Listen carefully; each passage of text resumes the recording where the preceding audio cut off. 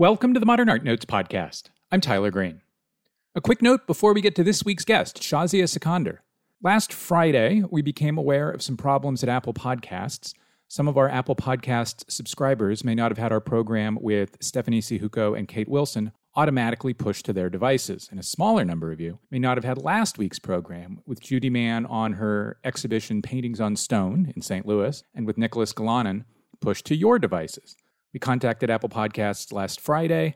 They fixed the problem in just a couple hours, and we're back to normal. But if you missed those shows, you may want to go back and get them. They were pretty terrific. This weekend, the Museum of Fine Arts Houston opens Shahzia Sikander Extraordinary Realities, a survey of the first 15 years of Sikander's career, from roughly the mid to late 1980s until the early 2000s. It was curated by Jan Howard and Marnie Kindness, and it was organized for the Museum of Fine Arts Houston by Dina M. Woodall. The exhibition will remain on view through June 5th, when it will travel to the RISD Museum in Providence, Rhode Island. The RISD Museum and Hermer have published an outstanding book of the same title in association with the exhibition. It was edited by Sadia Abbas and Jan Howard. IndieBound and Amazon each offer it for about $45. We'll have a link on manpodcast.com. Sikander came to prominence by melding Indo-Persian manuscript painting traditions with contemporary life in issues such as feminism and cultural identity. Among the dozens of museums that have presented solo shows of her work are the Perez Art Museum in Miami, twice, the Asian Art Museum in San Francisco, the Smithsonian American Art Museum, and the Museum of Contemporary Art in Tokyo. Quick reminder that Spotify now allows you to give us a 5-star rating so that hopefully more people will be able to find the show on their service. 5 stars, fewer means you don't like us. Thanks very much. Shahzia Sikander, after the break.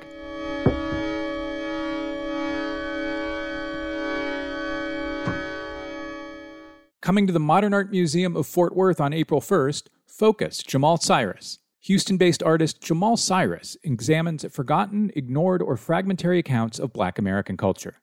He raises clear questions about official history, what is overlooked and why, and the biases held by those writing and interpreting it. Cyrus uses a range of materials, including musical equipment, food, plant life, and used clothing, but transforms them into densely layered objects that refer to Southern material culture.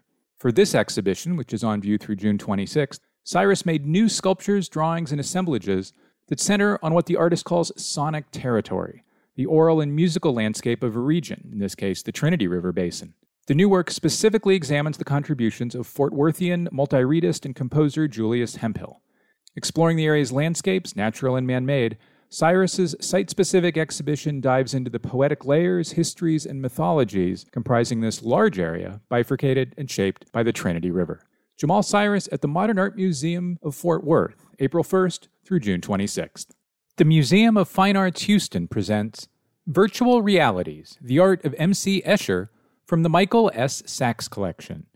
The world premiere of the most extensive Escher collection ever held is now on view at the Museum of Fine Arts Houston. Discover the connection between math and art through Escher's mind-bending puzzles. This special exhibition is on view for a limited time. Get your tickets at mfah.org/mcescher. Getty invites you to a visual celebration of Imogen Cunningham, one of the greatest photographers of the 20th century. On view at the Getty Center through June 12, 2022, Imogen Cunningham, a retrospective, brings together nearly 200 of the artist's insightful portraits, elegant flower and plant studies, poignant street pictures, and groundbreaking nudes. Join Getty for the first major retrospective of her work in the United States in more than 35 years, and discover how this extraordinary artist pushed boundaries for both women and photography. Plan your visit and book free advance reservations today at getty.edu. The Scene Changes, sculpture from the collection of Sheldon Museum of Art, presents a broad range of artistic approaches to sculpture, from exploration of the physical potential of material and form to use of the medium's capacity to convey concepts and narratives. The exhibition opens with sculpture deeply rooted in modernism, seminal works by Louise Bourgeois, Alexander Calder, and Isamu Noguchi, each a historical linchpin of the medium's evolution in the 1950s. Moving forward in time and practice, a second selection of works highlights modernism's concern with the distillation of primary form and pure materiality, as seen in works by Anne Truitt and John McCracken. To these, the museum adds simplified forms imbued with implicit narratives, works by Martin Puryear and Ursula von Reytingsvart. The exhibition follows sculpture's progression into a medium that examines contemporary issues and tells complex stories, with works by Leonardo Drew, Nicholas Gallinen, and Amanda Ross Ho. The Scene Changes is on view at Sheldon Museum of Art from February 2nd through July 2nd, 2022. The Mississippi Museum of Art is pleased to be the first to present A Movement in Every Direction, Legacies of the Great Migration. This exhibition asks 12 contemporary artists to trace their personal stories through the Great Migration and explore their family connections to the South. Co-organized with the Baltimore Museum of Art, the exhibition will unveil newly commissioned works across media. A Movement in Every Direction, Legacies of the Great Migration opens at the Mississippi Museum of Art in Jackson on April 9th. Learn more at msmuseumart.org. Explore the first U.S. museum retrospective of the pioneering artist Harry Bertoia at the Nasher Sculpture Center. See more than 100 works of sculpture, design, and jewelry that influenced culture, both at the mid-century and now. In complement to the exhibition, don't miss an installation from pioneering sound artist Olivia Block, which utilizes Bertoia's sound sculptures. Learn more and get your tickets at NasherSculptureCenter.org.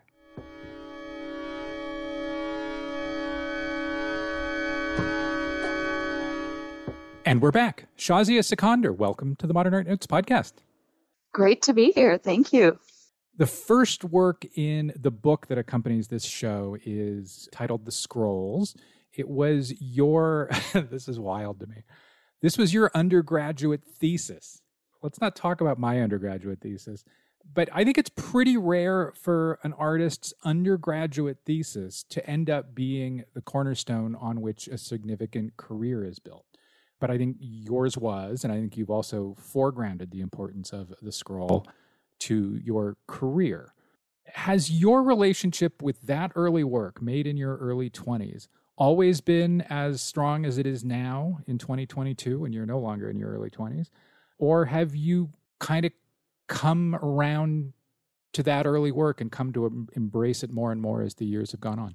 It's been both. It's been a distancing because, obviously, because it was like an early work, but I think over time, its significance has also paralleled like an incredible blooming of contemporary miniature at the National College of Art in Lahore, Pakistan, right, where my thesis at that time in the late 80s, it sort of broke open the mold for creating a contemporary take on a very predominantly historical or traditional engagement with that genre.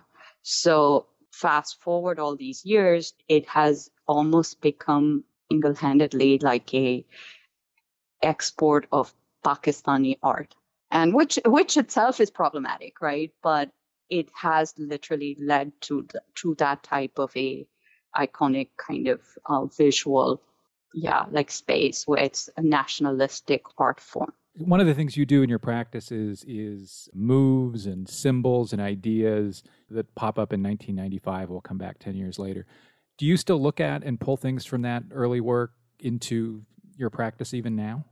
I've had great opportunities to really engage with the work from the interest of others. So I had a conversation with Saadia Abbas, who also edited the book attached, the Extraordinary Realities book. And she has also written a fiction, The Empty Room. And we had a really lively conversation about her novel and the parallels with the scroll. Because the novel is also, I think, about a female painter at a very specific political time in Karachi, Pakistan.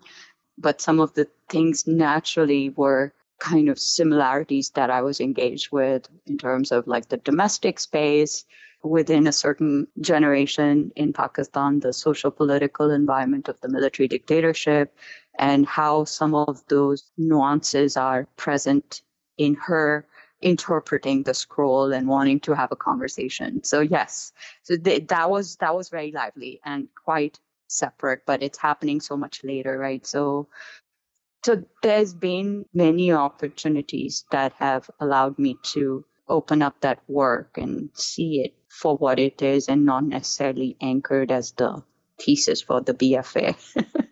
I don't want to spend a ton of time on your engagements with miniature painting because I feel that that's way too much of what people ask you about.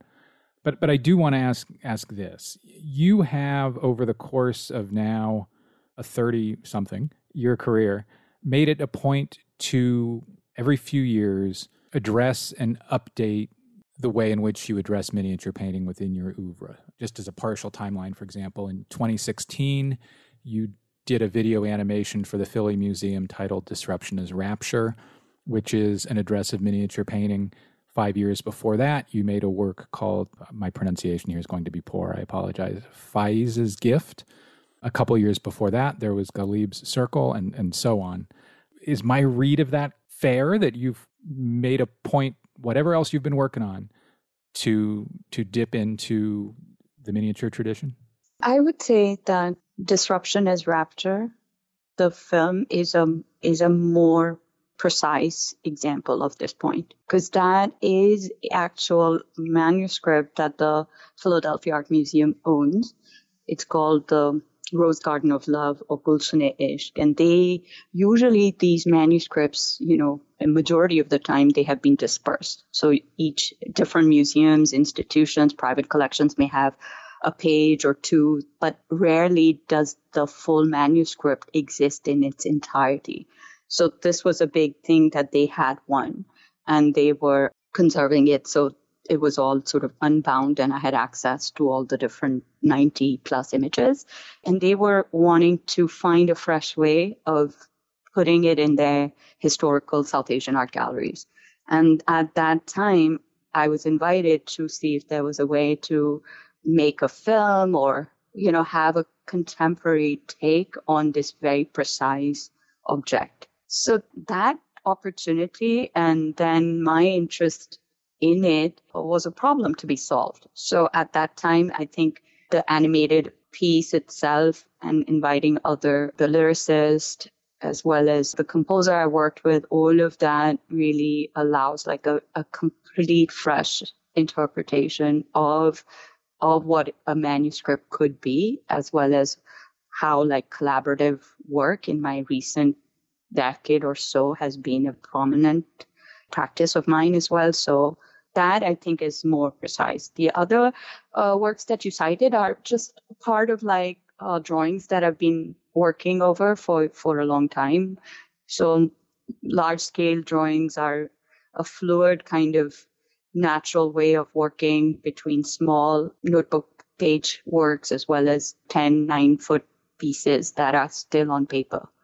And I think that has been ongoing. So it's tied as that a broader understanding of the manuscript tradition is there in general in my practice, but those works are not necessarily exactly tied to the manuscript. They reference poets, Faz Ahmad Faz and Ghalib, of course. So my interest in poetry is another sort of tool throughout my practice, kind of almost thinking like making, each painting I make is often I think of it as a poem. We are going to talk about both scale and poetry as we go along here, for sure. Like a lot of artists of your generation, so you're going through MFA programs in the 90s, I guess is the way I'm thinking of defining generation in this context. You're interested in systems, which is a really big idea. And I presume that some of that, not speaking of you personally, but of lots of artists emerging from the 1990s being interested in systems, or reacting against New York's interest in neo-expressionism, which artists kind of your generation have often been pretty dismissive of as being kind of a hollow formalism, which is probably how I think of it too, but that's neither here nor there. So your interest in systems, first, do you think that's fair? Are you interested in systems? Were you interested in systems? Of course, I think I am interested in language. For sure. I'm also interested in a broader system, which is stepping outside of the Western canon of Western painting. So I'm interested in how other vernaculars that don't sit comfortably within the Western painting canon, where do they fit? How do you engage with those worlds as well? And for me, that's not a given just because I'm coming from, I was born or was an adult in Pakistan. It's about the archives that exist in Western institutions because of the long drawn colonial imperial histories. So that excavating that or using that as a fodder and then trying to understand, how those systems have always been in conversation over time, over history. It's not something happening just now. Putting it that way brings me to a work from, I think, 1999 titled Red Riding Hood. So here's a work that, like, even if you don't know the title of the work, even if you're not looking at the title plate on a wall, the work is obviously about what in the American or European American or German to American transcontinental tradition, are called fairy tales. And your Red Riding Hood kind of suggests that emphasizes that no one culture has, this is kind of a transcultural, transcontinental form. Yeah, because I guess like misogyny is transcultural, transnational. And so are children's stories. The darkness and the misogyny of fairy tales, right? And, cultures always need stories to tell their children. And so this is a work by referring to stories rather than telling a story, kind of universalizes the thing. And when this is probably my favorite work of yours. It reminds me that narrative is a system that underlies a lot. For me, an exploration of how narrative works as a system. And there are lots of things in this painting that I think will come up as we talk. One of the symbols that maybe, well, probably not for the first time, but for an early time in your career you introduce is a winged animal, which for me is a griffin because my high school mascot was a griffin. But I'm sure it's called different things in different places. It's almost kind of a semiotic for you, or a sign or a symbol that recurs often in your oeuvre. How do you think of that particular object and why does it recur? So that object is one of many. If we're going to focus on that particular painting, you may also notice that at the top left corner is a flying turtle as well, I think. And then what it carries is also this sort of stylized feminine form that has no feet, but it's kind of has these ribbons or loops. So it's self-rooted, it's self-contained, it's already a very buoyant floating form, but then it's also atop a turtle or maybe part of the turtle. So it's got that sort of paradox, plus it's flying. So these sort of characters were coming from just thinking of the poltergeist or the erasure or the ghost or the presence of the feminine and how to activate that idea and create kind of a lexicon of forms that could be playful and witty, but also be about erasure or the monstrosity within the feminine as well.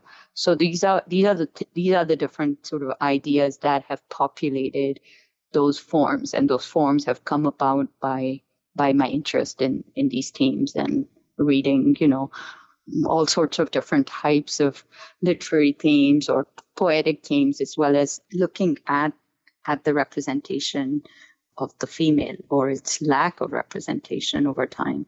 So then I think in that particular griffin there's a term called chalava, which is a very local Punjabi phrase for a farm animal or that sort of urbanization of the farmlands. And at that time, that change is happening, that there were stories that are about, these spaces getting haunted by small animals that are like the chalavas, that you can't really identify them, they're fleeting. But then my grandmother used to call me a chalava because I would probably not visit her enough, or I would be in and out so fast that she would always be like, "You're just like a chalava."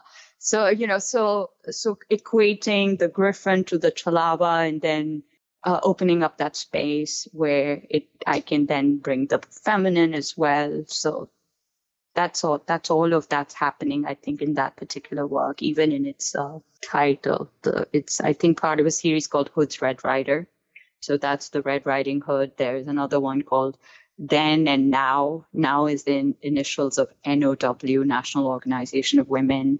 So that's sort of like the female kind of agency in that particular series is, it's citing like the Western fairy tales, which are also part of my childhood storybooks in Pakistan. But then again, like many children's stories of that generation, they have deeply entrenched gender bias as well. So how do you upend that very passive depiction of women? And then how do you play with across age, across culture, across sort of time? Because manuscript painting is coming out of book illustration as well. So that's why I was like, okay, let me play with that idea that it is coming from a history of illustrations and bookmaking. Lots of flying things in lots of your paintings. People, planes, angelic figures, anything you can stick wings onto, you stick wings onto them. Well, yeah, or no wings, but still sort of things are afloat. Yes, even handsy marks on paper or support fly away. Yeah, and I think, like when you were talking about this creating worlds or creating a system, I think what I was doing in that particular time was really trying to create my own engagement with a larger genre, like that genre, which sort of loosely say we're talking about Central South Asian manuscript language. So then if I am almost playing with another language on top of it, those two different surfaces are going to function almost like intention, almost like a graffiti gesture on top of the very precise labored painting that I have first created, and then the loose sort of gesture that's all about erasure that sits atop and that also erases the labor that's happened under.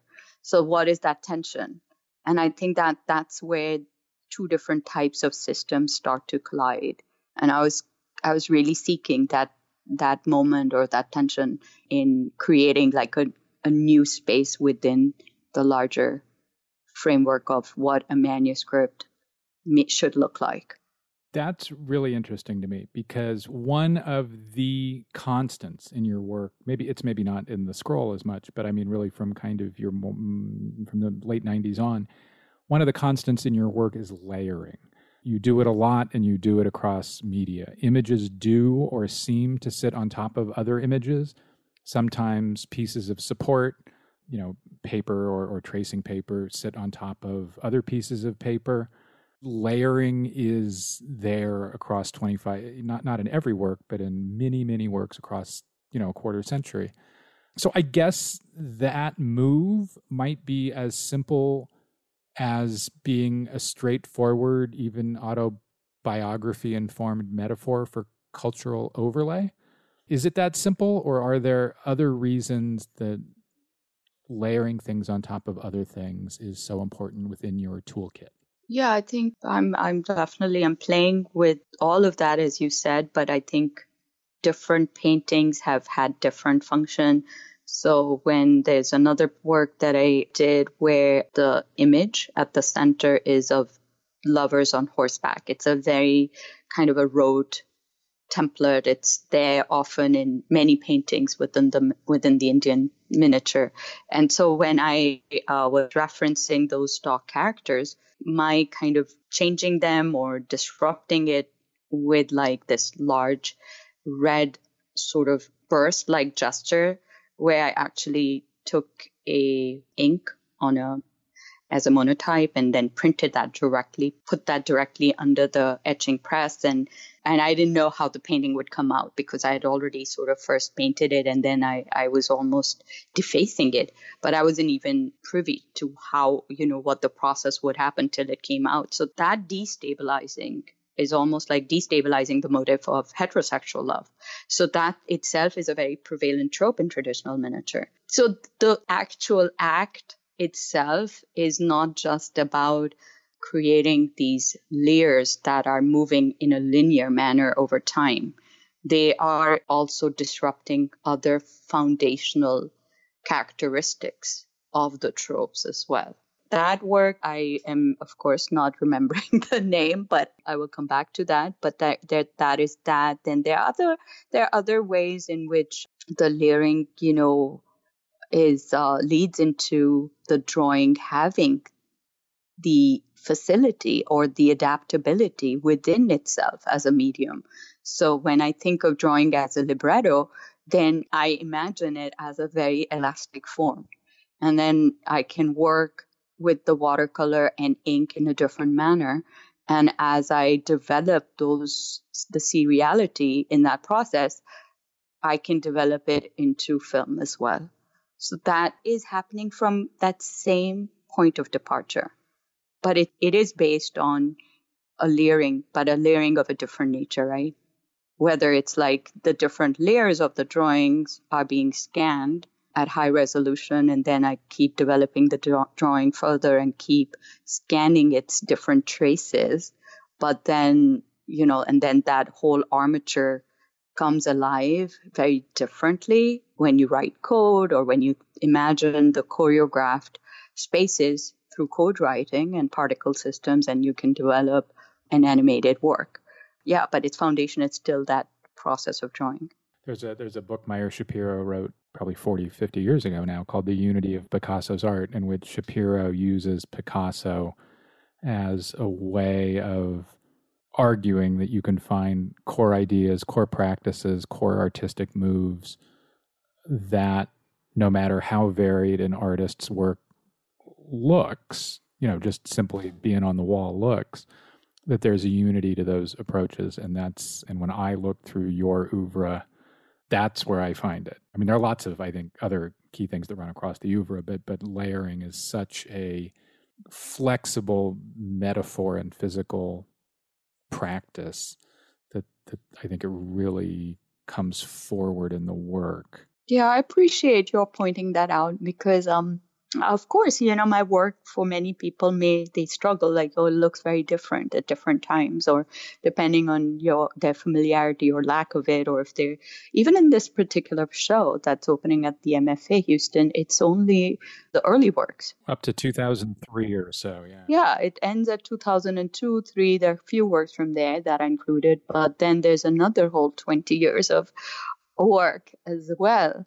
So this, for me, is really a very important way of being in the world, that I'm functioning in a very cyclical manner. That's how points of reference and the movement in time and space and the interests in things is cyclical. It's never just all linear. And that in that practice, I think I often see my own work as an art historian. Like I can look at it and I can like revisit it, or I can revisit some of the themes that were happening there, but then find ways of connecting with it now. Or my own curiosity in whether my painting could exist as a sculpture. And that's literally how I ended up finishing and creating a sculpture, a bronze sculpture, was my curiosity that the painting itself was sculptural. And nobody was seeing it as such, so all I had to do was make it into a sculpture. And then I wanted to see what type of response it would elicit. And that, again, is the fluid foundation of drawing in there, because I took the sketch and then I developed it further. And as I was developing it further, I had to imagine it from all sides. And so I had to work with live models. And then the idea which existed in a work that I did 20 years ago suddenly existed as a sculptural form in space, but it had a very different response. And it was a very different language being used about my work. That you're speaking about affinities between sculpture and painting is appropriate, because my next, or is usefully transitional, I should say, because my next question has Matisse within it. We mentioned a few minutes ago that you have, across your career, migrated moves, symbols, forms, whatever, however you want to call them, across individual works. There is a rich history of that in European modernism, for example. So it's not a geographically specific practice. I think as a Matisse nerd, I think of Matisse and how favored studio objects like a samovar recur in painting after painting. Sticking with him as an example, Matisse is using a samovar not because he cares what a samovar was or is or what it did or what came out of it and so on. It's because it offered formal possibility, because over time it showed how his ways of making marks on a support on canvas changed. So take a work of yours like Flutter, a drawing/painting from 2009, which features these two kind of chrysanthemum-y, if you will, forms painted in red, white, blue, and maybe a little bit of black. And these two shapes, forms, kind of will recur in your work for several years thereafter. Are you instigating a form like that and then bringing it back in the work again and again because you're interested in its shape, in how you can migrate it to a different medium, how it works in a video as opposed to on paper, or for much different conceptual reasons? So the right there, it's like a broken forearm at times, or it's got a clenched hand. But for me, these were iterations of terror or fear or struggle, even might or control, all these things. And then I think specifically the trope being rendered in red, white, blue came about when I was creating the animated works, The Last Post and Parallax as well, because there we're talking about movement, right? Movement in time and space and literal movement through animation. So I was using this trope almost like as a metaphor for that kind of political moment that's in flux. So in The Last Post, it is really, as the title itself refers, it's the bugle call. So it's commemorating like soldiers who have died in war, but it also signals a call for the end of the day. So it's also closure, or it's this moment in time. But of course, it's much deeper to that. It was it's the East India Company's engagement with China, with the Opium Wars, so this imperial sort of space or the imperial rooms that are in the Mughal Empire, which have ruled South Asia, but then there was also these Opium Wars being conducted from that space. So within the manuscript tradition is the company school. The company school of painting uses a certain type of iconography where it's reflective of the dying patronage and the new patrons as being the English. So the miniature takes on a very different iteration. It starts catering to the demands of the British interest in the local vernacular. And so I was playing with that as well, because such migration has an effect on the forms of the language within the tradition as well. But then later, I think I use it as these kind of, the flutter is where you're trying to fly, but you can't take off. So that sort of tension between being afloat and yet not able to depart. So then I thought in the movement itself, because the arms are all together, but they're not tied to the body. So they are like a cluster of different arms. And in their movement, they have like a fluttering effect, but they are disconnected to the body.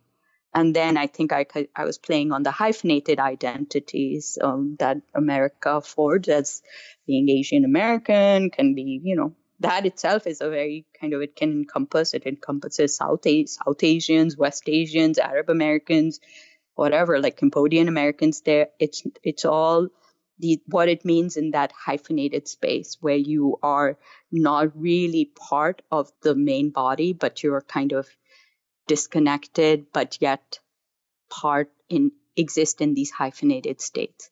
So that's that same motive in conversation with the feminine bodily form. And as a drawing, I then basically projected it into space when I was doing a residency at the Doris Duke Foundation in Honolulu, Hawaii. And then as light, it just falls onto the landscape there.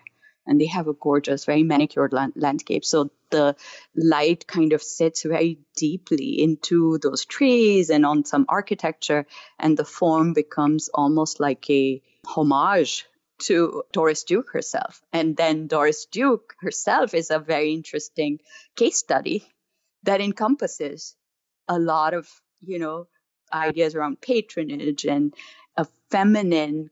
She was very interested in cultures elsewhere. So this whole Orientalist trope that is there prevalent in the 1930s in terms of the interest in the other. So that kind of fleeting image is still fluttering, but is not necessarily able to take off, but it's existing on the trees itself.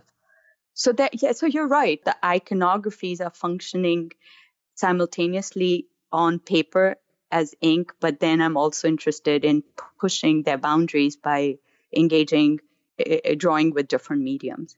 It's the flutter form, if you will, is also in manicured lawns, which is a very large scale, doing my math really quick, like 9 foot high, 8 foot high, drawing from 2009, in which that red, white, and blue flutter form sits on a background that recalls mountains and in which there is greenery. Yes, and there, I think in the center is also these devices, sort of, they were post-war devices of collecting and emitting sound. So then I was playing with this idea of sound and this sort of malaise, in terms of like, and that's a time when I had actually done a film called Bending the Barrels, which I shot in Abbottabad in 2009. And this was done, I don't know, a few months later, there was this whole thing about Osama bin Laden in Abbottabad. And I worked with the Pakistani Army's School of Music. So I was basically right there a few months before, not aware of anything. But so when I was interested in exploring these colonial trappings or this lineage of colonial music that still exists within the Army school, and then what in that particular film, I am engaging with the musicians themselves, but it's mostly brass band, and so we were pushing them to sing songs that were also coming from Bollywood. So towards the end, they were singing these love ballads, which would be a very different representation of the patriotic songs. But artist to artist, one-on-one, I was able to find that rupture in the kind of formal communication and got the army men singing love ballads from Bollywood, which itself is another political layer right there. It is a very funny work, and there's a 1-minute Vimeo excerpt of it that you've made available. In addition to linking to your website, we will drop that onto the show page at manpodcast.com. Yeah, so this is what we're talking about in 2009. So last post it's 2010, and that I made for I think a project in Shanghai. So I had reached out to Duyan, the composer I had met around that time, who's born in Shanghai and lives in New York. And we wanted to look at the relationship of South Asia and through East India companies' history into China. So it's literally a year later. But this interest in these histories of trade and migrations and colonial occupations and how objects and bodies move historically, right? How they shift and oscillate with every generation. Like, how do we think in terms of narrative, in terms of history, how history is determined, who is responsible for those accounts? And, all history is then about redaction. So coming to those histories with the freedom as visual artists, as collaborators, we were interested in not rewriting that history, but taking a different point of view in creating a collaborative work, which was looking at that particular moment in time of the Opium Wars. So the last post comes about, again, in my interest in working with a composer, working in film, but keeping my engagement with drawing very present in the work itself, but actually creating the work for a project in Shanghai. We were talking about systems a moment ago, and I've noticed that when interviewers ask you about artist contemporaries of yours in whose work you are interested. Two artists come up a lot, Matthew Ritchie and Julie Meritu. We were just talking about manicured lawns. I think I can find some Ritchie and his interest in biological systems within manicured lawns. So you've known, you told me before we started taping that you've known Julie Meritu, who's been on the show 3 times. We'll have links to that in the show page. That you've known her since 1994. And I'm sure her influence is there in the work before 2011, but it sure seems to me like some of her interests come flying into the work in 2011. There are works like Confrontation or Explosion of the Company Man that seem to be born from the same active, layered, frenzied mark making that's been in Julie's work since the beginning of her practice. If it's possible, and it may not be, is it possible for you to kind of think back over kind of maybe the last 20 or 30 years and think about what you think you might have gotten from her and her oeuvre? Meeting Julie in the way we met in 94, when I think it was one of my many jobs as a student at RISD, was to also meet with artists, meet with students that were interested in the school. So I think when I picked Julie up and she came to look at RISD, and I think at the end of the day, I convinced her to come to RISD, though she had like scholarship elsewhere as well. So the nature of that relationship started with a lot of sympathy for each other, a lot of like interest in our situations, and in fostering a space between artists and women. And that flourishes. I think I moved to Houston to do the core program, and I were telling Julie that, that she should also apply. And Julie comes there a year later. Then in 99, I curated Julie's first exhibition at Exit Art. So, in that respect, there's a deep history of support and just kind of developing one's friends and community. And of course, I think in terms of like things that are going to come in and out of each other's work is all happening, but not consciously. I think in terms of our practices, they're very, very different. I was never really creating anything on canvas. And then I was really very much wanting to develop a space where a non-Western aspect of painting, the traditions that are outside of the Western canon, could intellectually exist simultaneously. What that space meant was my looking very radically into the manuscript traditions and how I could bring them in conversation with contemporary art practices. And as we were talking earlier, like this strategy of layering, or the strategy of taking the drawing in conversation with sculpture, or in conversation with performance, or with poets, or with writers, or with composers, or with musicians, this agitation or disruption allows me to then bring that space back into the paintings. Even if they're small drawings on paper, that agitation starts entering.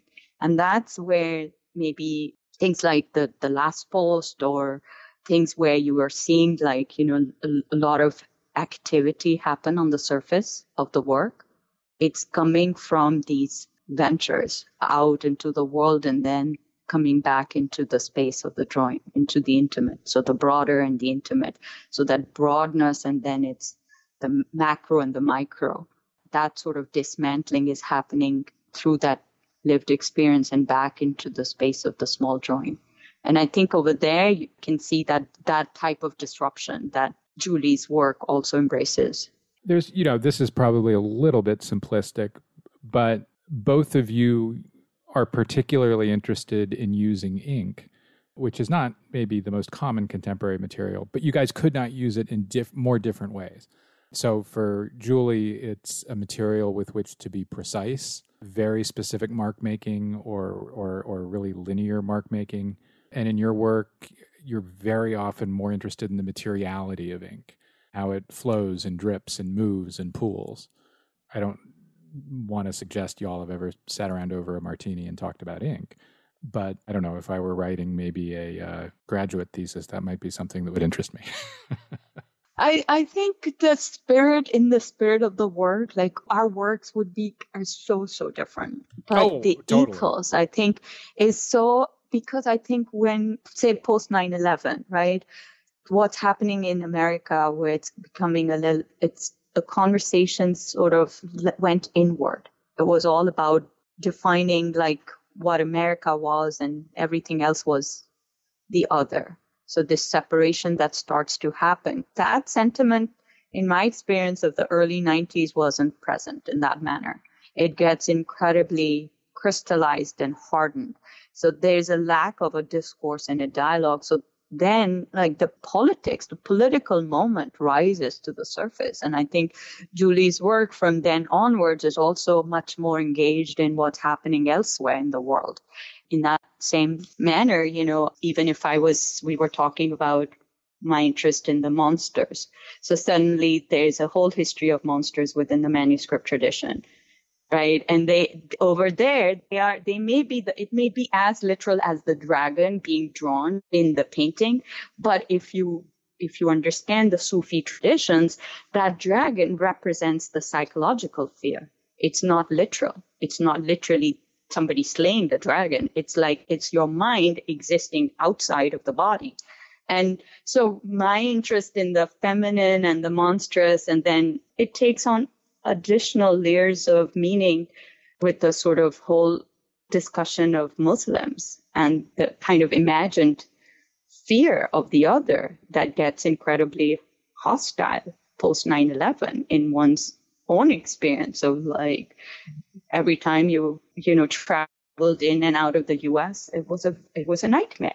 So that, I think that broader ethos of the work is how Julie plays with the politics in her work, and how some of my iconographies take on different resonance because of the politics post 9/11. I think I feel a different type of a connection with her as an artist. Speaking of monsters, we could do a whole program on your use of horns in your work, including on self-portraits within your work, but we'll leave that alone for the moment. It just amuses me. I find it a fun thing to find. I read an interview you did a year or so ago with Anna McNay for Studio International. We'll link to it from the show page. And in that interview, you said, quote, "I usually create a painting as a poem, where its formal dynamics intersect with emotional and social consciousness." Why do you think of that as a poetry practice? Or maybe to put it a better way, why is it important that you find that within poetry?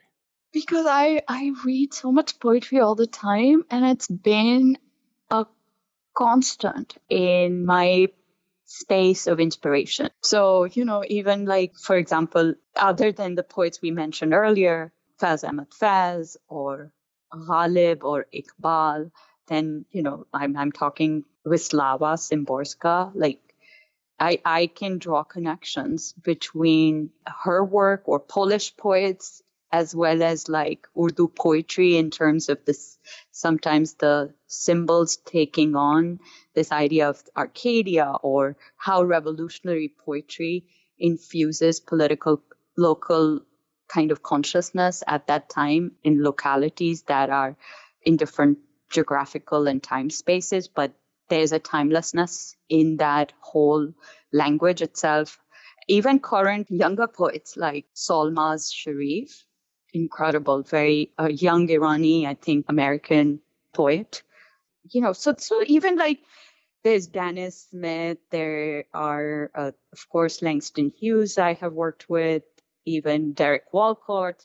Looking at Derek Walcott, sort of the idea of the epic poem, but Omero's is a very visual idea. Like it's got a very powerful visual narrative happening in the words. So this interest with text has been a constant thing, because the manuscript tradition itself is very deeply connected to language, to writing. Most of the time we don't see it because the paintings have been cut out from the books. And usually you will just see the framed painting if it's up in any, if you go and see some manuscript works at the Met, the emphasis will be on the image. But they have always been in conversation and part of a whole history of language, of the use of writing. So for me, that is also this conversation between, writing and language of painting. Not necessarily painting as an illustration of the poem, but as independent entities. So that's how when I create a painting, I'm interested in its singularity.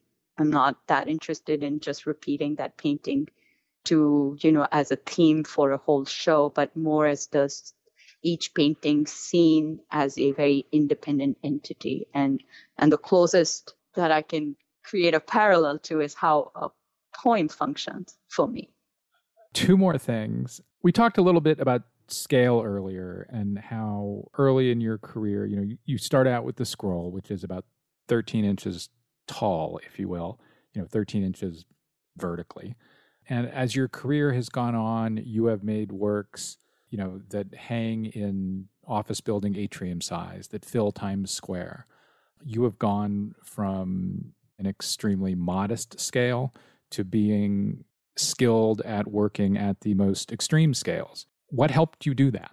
Is that formal? Is that conceptual? Yes, it is. But I will also tell you like a very simple thing. I think maybe years ago in my first sort of public lecture or something of that nature, right? So we have like those old 35 slides and then, sharing your work at a very large projected manner. Just imagine as something like that, like maybe the first few times that one would have been doing that. And here you are talking about your work, which is so small, and then to an audience who's looking at it at like 20 foot high. And that, I think, that might be just a tiny little thing, but I think those things are very meaningful. Because then you also are becoming aware that, there is something inherent in the work that it can scale up and does not fall apart. And I was very interested in reading the historical works in that manner too. So I would often do exercises where I would remove all the figurative data and then see what the relationship between form and colors, if that would continue to speak for itself, or would it remain intelligent conversations with each other if I shifted the scale? Or was it just the narrative that usually the accompanying text would always focus on, obsess over, would always be the narrative happening in the particular historical painting? So I would be like, well, let's get rid of the narrative. Let's remove it. So what is the armature there? So these are things that, that I was doing early, like even in my undergrad. So even the scroll, since we talked about it, there is another 8-foot piece that I made that led to the scroll. So the scroll demanded it demanded from my mind and my body a very different exercise, right? It's a small, intense work that took over a year and a half to make, with sometimes 14 hours daily. There was no way but to really sort of just work within that prescribed space with very detailed gestures and using a magnifying glass. But to arrive there with all the ideas and the layout and the palette and all the images, I had to first develop all of that elsewhere. So I had done large paintings in collage and other mediums, and then that allowed me to create this very detailed work in that fashion. And I think that shift in scale and engagement with the body sustains me from the early 90s onwards, because I was doing simultaneously large murals, whether, the early ones were at the Yorba Buena, but throughout at the drawing center at other places, they would shift from 10, 15 feet to sometimes 70 feet. Unfortunately, was not smart enough to have done them on canvas or board, right? So they were painted. And then at that time, some of those images are also so so poor. Like those 35 images, if you didn't take them, if they weren't taken well at the time, then there's not much you can get out of them now. I have heard a similar lament from so many artists over the years we've done this show. Really? Yeah. So unfortunately, so much of that time and energy, and that it ate up all of that. I was doing that practice for a long time because it allowed me to travel across the country and to work with smaller museums, often academic museums, where you would do one could do a residency and then be part of that environment for a few weeks, and in that process create like a temporary large scale mural that lasted whatever for a few weeks or a few months. So that happens throughout 95 till at least 5-6 years. I would like to wrap up by asking about some recent work, a series of portraits you began in, I think, late 2018 and continued into at least 2019. And they are mostly portraits of women such as Malala Yousafzai, the Nobel Prize winner, Adrienne Rich, Alexandria Ocasio-Cortez, and Angela Davis. There are some commonalities across some of them, but not all of them. For example, the pictures of the Americans especially use red, white, and blue. But portraiture and such direct representation of specific individuals, so far as I know, was new to your practice in 2018 and 19. Why portraits? Why did you want to represent leaders of the now? Those you're probably referring to a few, which are on the website. And they do feel as if, it's a new thing. But I think portraiture also runs very throughout my practice. There have been portraits that are embedded within the very detailed spaces of the small drawings. So if you look through them, there's always been a kind of portrait of individuals, whether they were other artists I was working with or people whose philosophies I identified with. So it was a gesture of creating an alliance. So there's Sharmila Desai also. So that history's always been present. But then in the recent works, I think it's part of a film I was making where I was really interested in just playing with the dimension of the face and with this use of ink where you could capture like a shifting kind of cartography that's unraveling within the face itself. There are other writers in that series like Perveen Shakir, Ismat Chughtai, Fahmida Riaz. There are other poets as well, alongside Adrienne Rich as well. And again, Adrienne Rich, of course I was interested in her work, but she also did translations of Ghalib that I don't think many American people may necessarily know of that project, where she is writing ghazals. And she is actually creating translations in her own manner, in her style. So I was focusing on those departures in her work as well. So I think like the sort of a loose framework here, again, is like femininity and the tension between women and power. And I think in each of the portraits here that you listed of the female, there is what I was interested in is capturing that tension between what they represent and inevitably there is a broader engagement with power, whether the power being projected on them or the power that is being perceived in that tension. So that how to kind of find femininity in that space. So that's where some of this work is. I think they are studies of sorts. And then they have led to other larger drawings again. There's one where it's this face, the female face, that comes about in the upside down sort of representation of Africa. And that work is also, it looks at the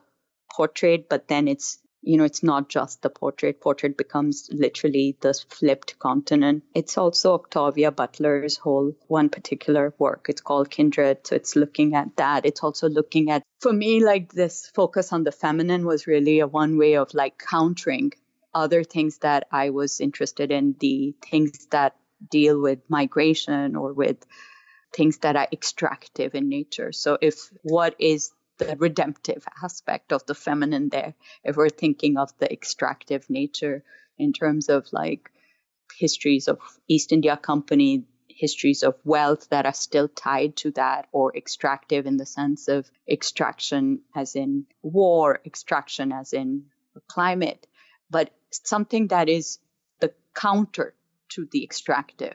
And for me, that's positioning the feminine as the abundant. So that theme has been in the work from early years as well. Yeah, and of course the self-portraits that are in the work as well too.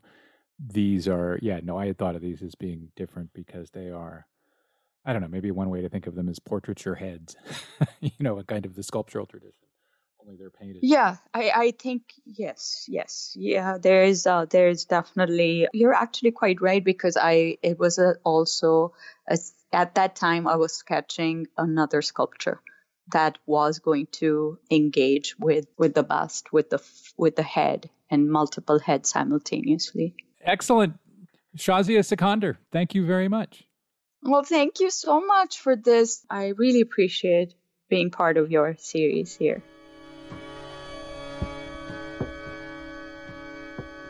That's all for this week's show. The Modern Art Notes podcast is edited by Wilson Butterworth. Special thanks to Steve Roden, who created the sound for the program. The Modern Art Notes podcast is released under a Creative Commons license. Please visit Modern Art Notes for more information. Thanks for listening.